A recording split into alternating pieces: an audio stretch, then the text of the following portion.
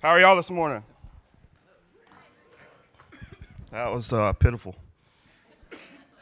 How are y'all this morning? Good. My name's Adam. If we've not met, I serve on the worship team and I do a whole lot of other stuff. So if you see me around, introduce yourself. It's hard for sometimes for us band guys to get to know some of you because we're always up here, setting up and playing and whatnot. Um, Welcome to Central City. We're so glad you could join us this morning. We're so glad that you came on our Praise Sunday because it's probably going to be the best worship service that we have the rest of the year. No, I'm just kidding. Uh, um, so this is our third Sunday for our Psalm series. Last week we did royalty psalms, and the week before we did lament psalms. Um, so we're just glad you could come and share this experience with us. This is not going to be a normal service, so if you're here and you're new, this is not what we do every Sunday. This is a little different. We've got a few things going on. I'm going to share for a few minutes on how worship affects my life and how I've learned to worship. And afterwards, after the service, you should come and join us at the potluck picnic at Pierce Field. We're going to be grilling some hamburgers and hot dogs. You just come hang out, have a good time. It's supposed to be pretty weather today, which doesn't happen very much in Ohio, from what I understand. I'm from Louisiana, um, so I'm going to pray real quick, and I'm just going to share what's on my heart. And before I do that, I just want to thank our pastors, Joe and Alyssa Graves, for letting me come up here and talk about what I'm very passionate about. So if I do terrible, you just go talk to them. Father, we just thank you for this day. We thank you for the time that we have to come together and worship your name, Lord. I pray that you would just be with us. I pray that the words that you would have everyone to hear would just come out of my mouth, God. I pray that you would just sit with us and teach us something this morning, that we would learn to worship, and then we would learn to worship freely, God. In Jesus' name, amen. Well, this is our Praise Sunday, so the first thing I want to talk about is praise. Oh, man, just blew your mind. So what is praise? Is this stage going to fall down? What is praise? What is worship? So to me, is offering praise and worship is offering to love and offering your affection and your feelings toward someone or something. So today we're going to talk about worshiping God. And to me, this is a very, very well-known thing. People will come to church to worship God. But to me, in my opinion, that this is watered down to only specific ways that you can do that. And one of those specific ways is through music and song. And I'm a musician, so I love to do that. And I love to sing. I love to play. But that's not the only way that you can worship God. So I'm going to talk about the Levites. Anybody know who the Levites are? So the Levites were a tribe in the Israelites that were worship leaders. They were deemed the first worship leaders. So the way that it worked was, it just amazed me, is that they had several families in the Levite tribe that led worship. And they would pretty much draw straws on who would do it that week. So they would come in, and I'm sure that's not exactly what they did, but it was a random pick. But they would come in and they would they would pick whoever's going to lead worship that Sunday, and then that family would lead worship that Sunday. And the reason that I think that they did that way is because they didn't have to sit in the identity of just being a worship leader. They did all these other things. They were even bodyguards at some points. So they didn't do, the only thing that they would sit is worship, being a worship leader. That was not their only identity. And what Jesus wants and what God wants for us is to understand that if you're a worship leader, you're a musician, you're not a musician, you're a painter, you're whatever you are, that is not the only way that you can worship God. That is not the only way that you're supposed to worship God. So I'm going to tell you a little story about my experience with worship. years ago, whenever I gave my life back to Jesus and decided I was going to follow him again, I've always had a very easy, open communication with God. I've always been very sensitive to what he has to say to me and very sensitive to the Spirit. And so I rededicated my life to God, and I joined the church, and I got in the church band. Not this church. I just want to reiterate that. But I joined the church band, and I started going through all the motions that the church people are supposed to go through. So going to band practice and having Bible study and all those things are great. But I got so wrapped up and got so busy that I forgot to worship God. And one day I didn't have to play. It was probably the first Sunday that I didn't have to play in, I don't know, a year. I played 5 services a week for 4 years in a row. And one Sunday I didn't have to play. And I came into the church and they were playing music and I was standing there and I don't remember what song it was. But they were playing a song that I didn't like. Okay? And I was like, they're playing a song I didn't like. Well, all right. Well, what are you doing tonight? Oh, okay. Well, that's great. Well, the next song came on, and it's a song I did like, so I was like, yes, Lord. Here it is. Finally. And I couldn't feel anything. He didn't talk to me. I couldn't feel his presence. I was praying, crying out to him, and he wasn't there. So later on, I went home, and I prayed. I was like, God, I just had realized that I haven't been in an intimate relationship with him in the last probably a year or 2 years. And I was like, God, what is the deal? Where are you? Why aren't you answering me? Why aren't you talking to me anymore? Why aren't these things happening anymore? And he spoke back to me. He talked back to me and he said, whenever you learn how to worship to any music or with no music, to country gospel music, to rap music, to anything, to silence, that's when we will develop the relationship that we started 2 years ago. That is when you will come to know me closer than you ever have before. Is because I wasn't worshiping him in church. I wasn't worshiping him at home. I wasn't spending any time with him in my quiet place by myself. So he had to rattle my cage a little bit. So at that point in my life is when I realized that worship is not all about music. And worship is not all about worshiping God whenever you feel like you want to worship God. Worship is about whenever you're in your lowest place and you can't go any lower and you reach up to God and cry out and tell him how much you love him. Because our God is the God that created the heavens and the earth. Our God is the God that created you and knows every hair on your head. And our God is the God that deserves worship. It doesn't matter what kind of mood you're in or what song they're playing on the radio or what song the worship team is playing. That's the God we serve.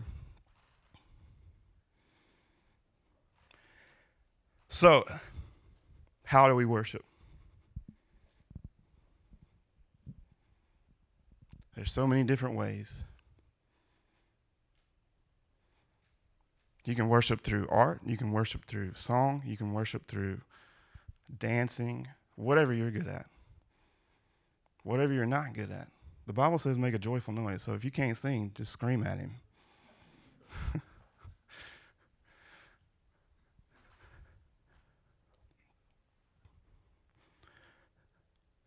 The thing that I love about worship is, or one of the things I love about worship is, that you can go out and you can do whatever you want to. You can sin and do all this horrible stuff. But whenever you come to worship God, he accepts it every single time. All this mess about I'm not good enough to worship, or I'm not good enough to go to church, or I'm not good enough to talk to God. That's a bunch of crap. Because every single time you come and offer worship, he receives it, and he receives you with open arms. John Stott said that worship is the most noble thing a man can do, or a man is capable of through the grace of God. That's what we're made to do. We're made to worship. And as men and women, we have placed it into such a small box. And it's time for us to let it out, get it out of there. Just because you can't sing doesn't mean you can't worship. Just because you can't paint doesn't mean you can't worship. Just because you can't play an instrument doesn't mean you can't worship. Whew, y'all are quiet.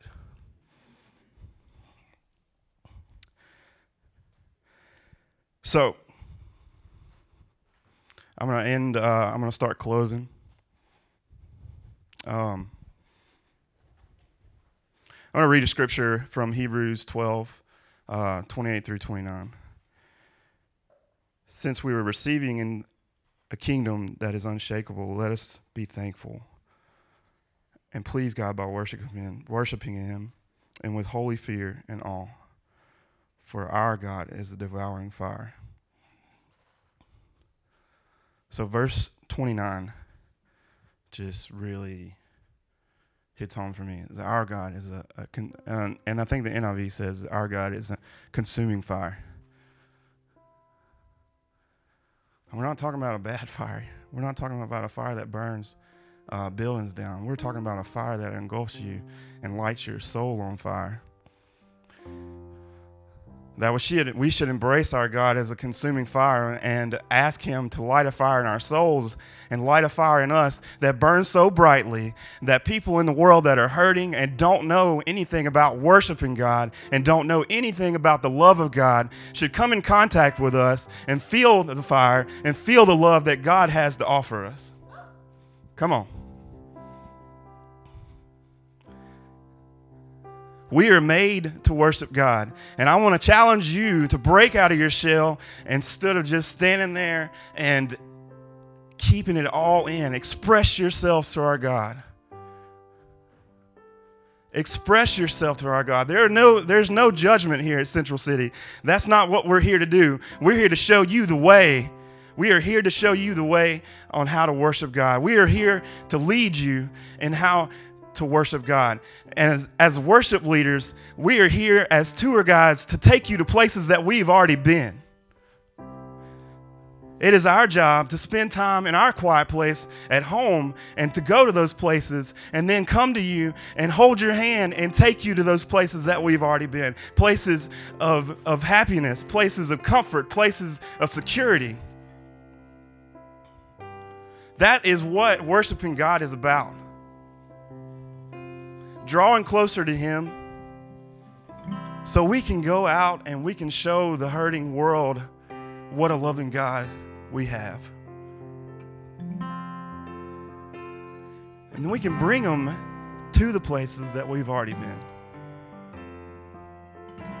I've been there. I've been at the bottom of the barrel. And guess what? It took somebody to come and get me and grab me by the hand and say, come on, let me show you something. Let me show you something. Let me show you my God. Let me show you my Holy Spirit. Let me show you what He can do for you. He can mend the brokenhearted, and He can heal every part that He heals things that you never even knew that you had wrong with you. So whatever you're going through tonight, today, this morning, whatever time of day it is, I work nights, so it's nighttime to me. So whatever you're going through today, I encourage you to press into God. We're going to play some more songs, and we're going to do some more stuff. Make a joyful noise. Sing out to God. And let Him come to you as you seek His face.